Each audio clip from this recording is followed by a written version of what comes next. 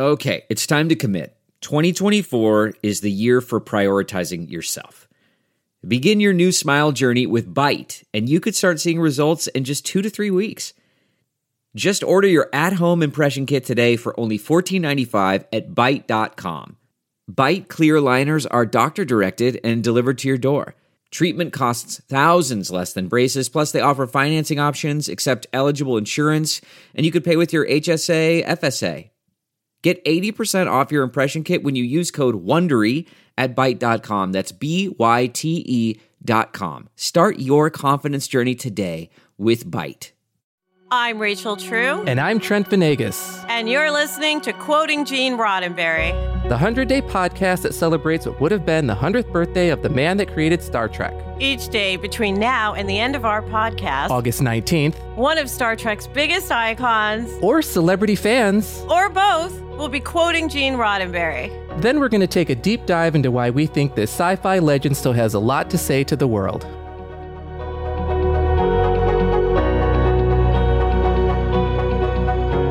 Today's quote is read by Star Trek's own Tasha Yar, Denise Crosby. In the 24th century, there will be no hunger, there will be no greed, and all the children will know how to read. And we would like to welcome back journalist, anchor, and podcaster Sharon Melton. Oh, thank you. Welcome back. It's so great Welcome to back. be here. Great hearing Tasha Yar speak too, because it just brought just wonderful feelings in my heart. Oh, I loved her character. I just like, that's what I call Denise. I just have to call her by her character. So 100%. Tasha Yar was my first favorite character in Star Trek. It was such a wow for me that there was a woman as the chief of security on the flagship. Yes. And standing right next to Worf, this big, formidable alien with powerful warrior. And she was his superior. And it was just, that's the way it was. They never talked about he felt diminutized next to her or anything. I love that about her character. it was just sheer respect. Regardless of gender, what she looked like. Just sheer respect. Because in the 21st century, we'll get rid of sexism as well. Thank you. I mean, Thank you. Per this quote, because part of why you guys are even talking about this, like, oh my God, that's the first woman I actually saw in a position of security. Again, thank you, Star Trek, for providing those images for us, right?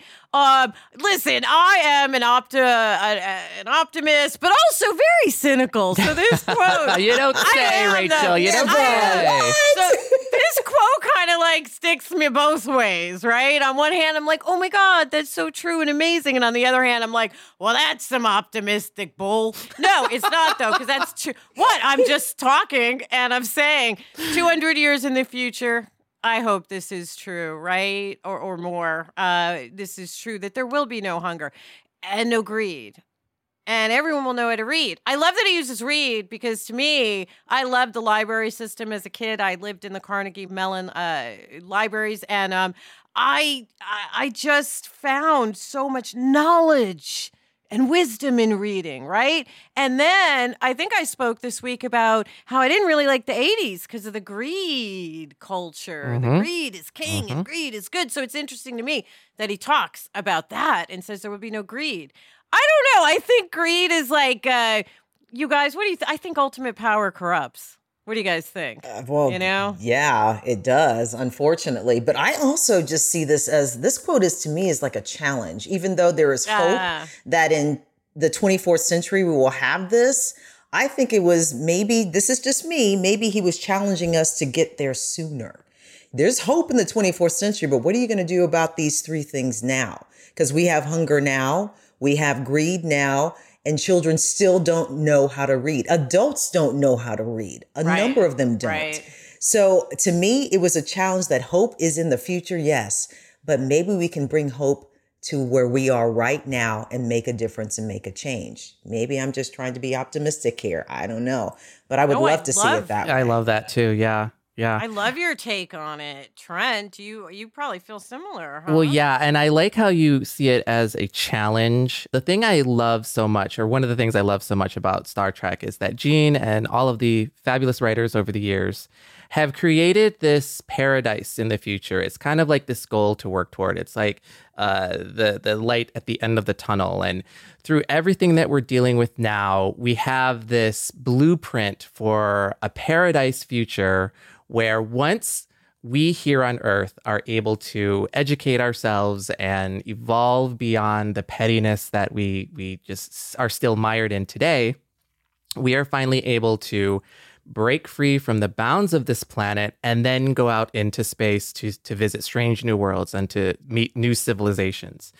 And it's interesting that when you think about what Earth is like in Star Trek's 24th century, there's no hunger, there's no monetary system.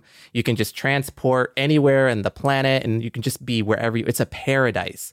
But that's not to say that we don't have these themes of like greed and corruption in the show, because as we see, our characters travel to other planets. And when you think about like where the Ferengis are from, Ferenginar, it is a very monetized culture, and everything is about money and everything is about greed and cheating to make the most money and me. So Star Trek does still deal with those themes, because we can see those parts that are, nasty or negative in those characters in ourselves today. But in future Paradise of Earth, we have evolved beyond that. And I love the fact that, I can watch any of the Star Trek franchises and say that's a future that I wish I could see. Obviously I won't make it to the 24th century unless one of the crews of one of the Star Trek ships comes back in the past, takes me to the future, and I would love that. So if you're listening out there, please, I am willing. But it's still fun for me to see that future paradise and say someday. And as Gene very definitively says, there will be no. It's in his mind, there will be no hunger, no greed. Full stop, period. That is something to strive for. I think the thought of getting rid of greed sounds interesting. I just don't know. I feel like it's human nature.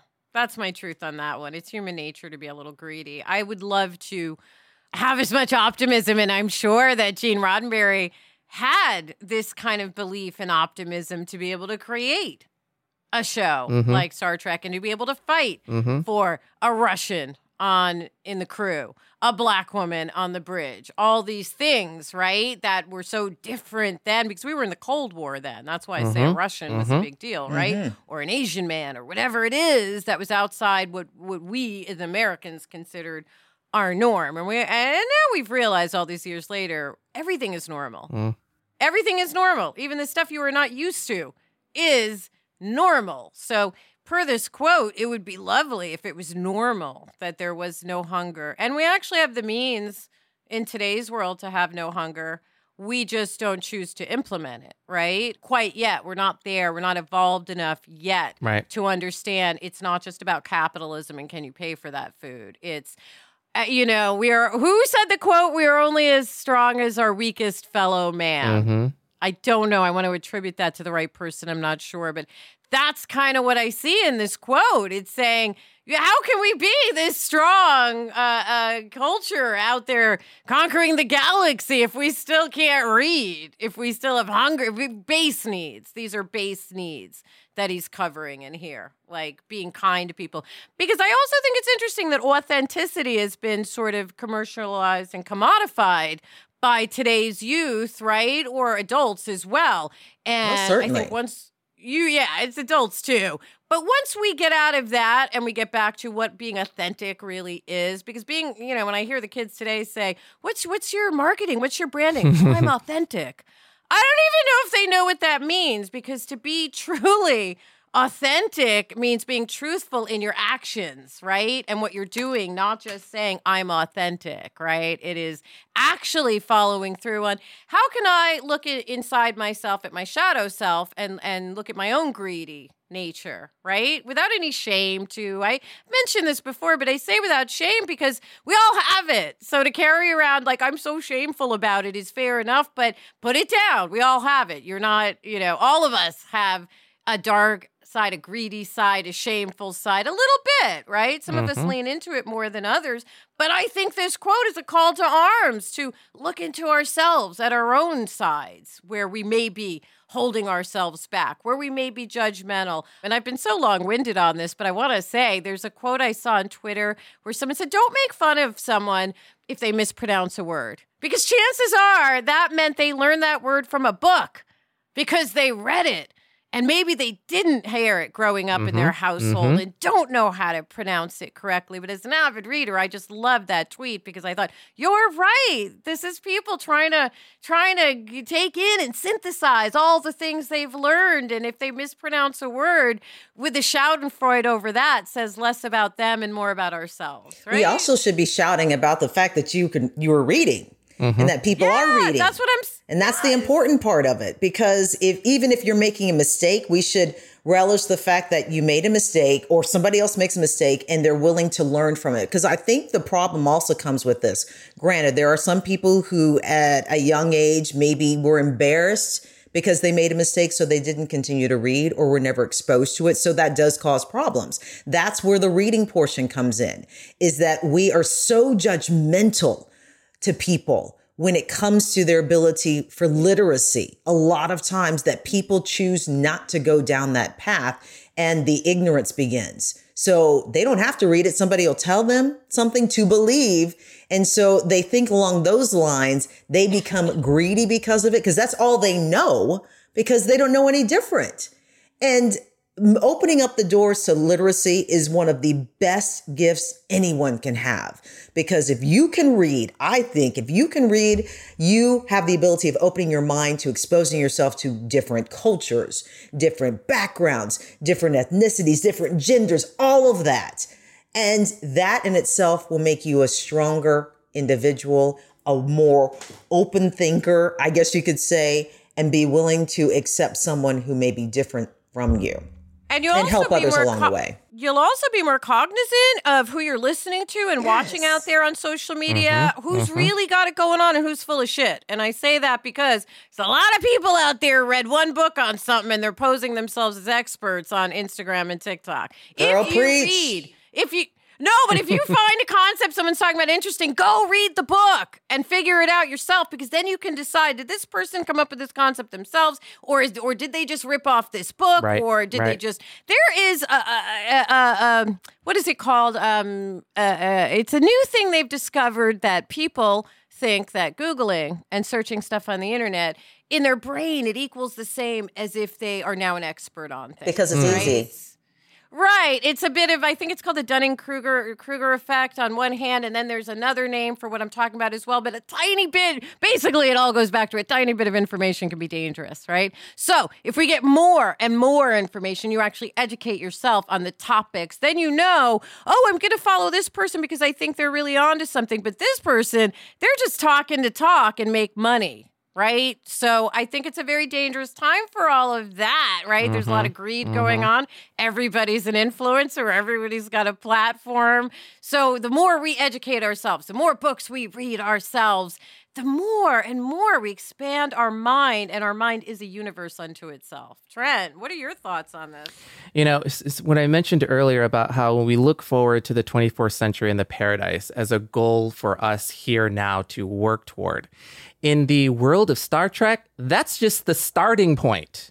Like, that's the starting point where they have paradise. And then the next step comes, the traveling into space and with the tools to meet different alien beings and to be prepared to learn about their cultures, and the whole thing about the Prime Directive of us not, of humans, or at least the Starfleet, not putting their beliefs onto other cultures. Like, the fact that no hunger, no greed, and literacy is the starting point for a story or for a way of life. Like, that is amazing to me. That is what's so great about Star Trek. I love that. And it is a starting point. The problem is that people don't always want to start unless they see something that's going to benefit them in the long run. And that's where we keep on end up hitting that wall every single time. It comes back to the me. I need to make sure that I'm taking care of myself, which I understand. You got to take care of yourself. But if you don't bring everybody else along with you,